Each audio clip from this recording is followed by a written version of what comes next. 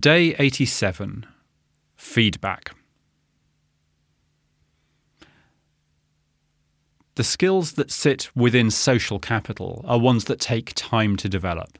Few of us could fall fully formed into this space.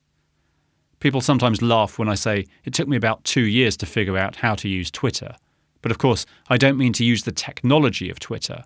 I mean to find my voice and to be comfortable within that space. And of course, social leadership is about much more than Twitter. It's about different communities, different roles, different ideas, different views, and ability to come together effectively, to earn reputation, to build high trust. So feedback is an important part of this.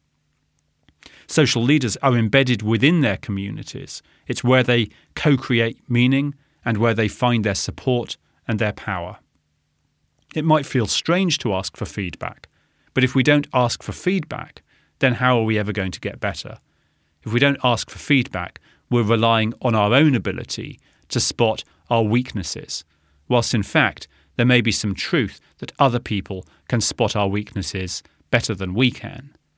But only if they see that we act with humility and with a willingness to learn are they likely to share that insight with us. Building those strong social ties and demonstrating a willingness to learn is a key part of garnering that very feedback which will help us to continue to learn. And similarly, of course, we must learn to give feedback to others. Do you feel confident or comfortable to do so? If you have high reputation and if they trust you, if the level of social capital that exists between you is high, then it should be easier to both give and receive feedback.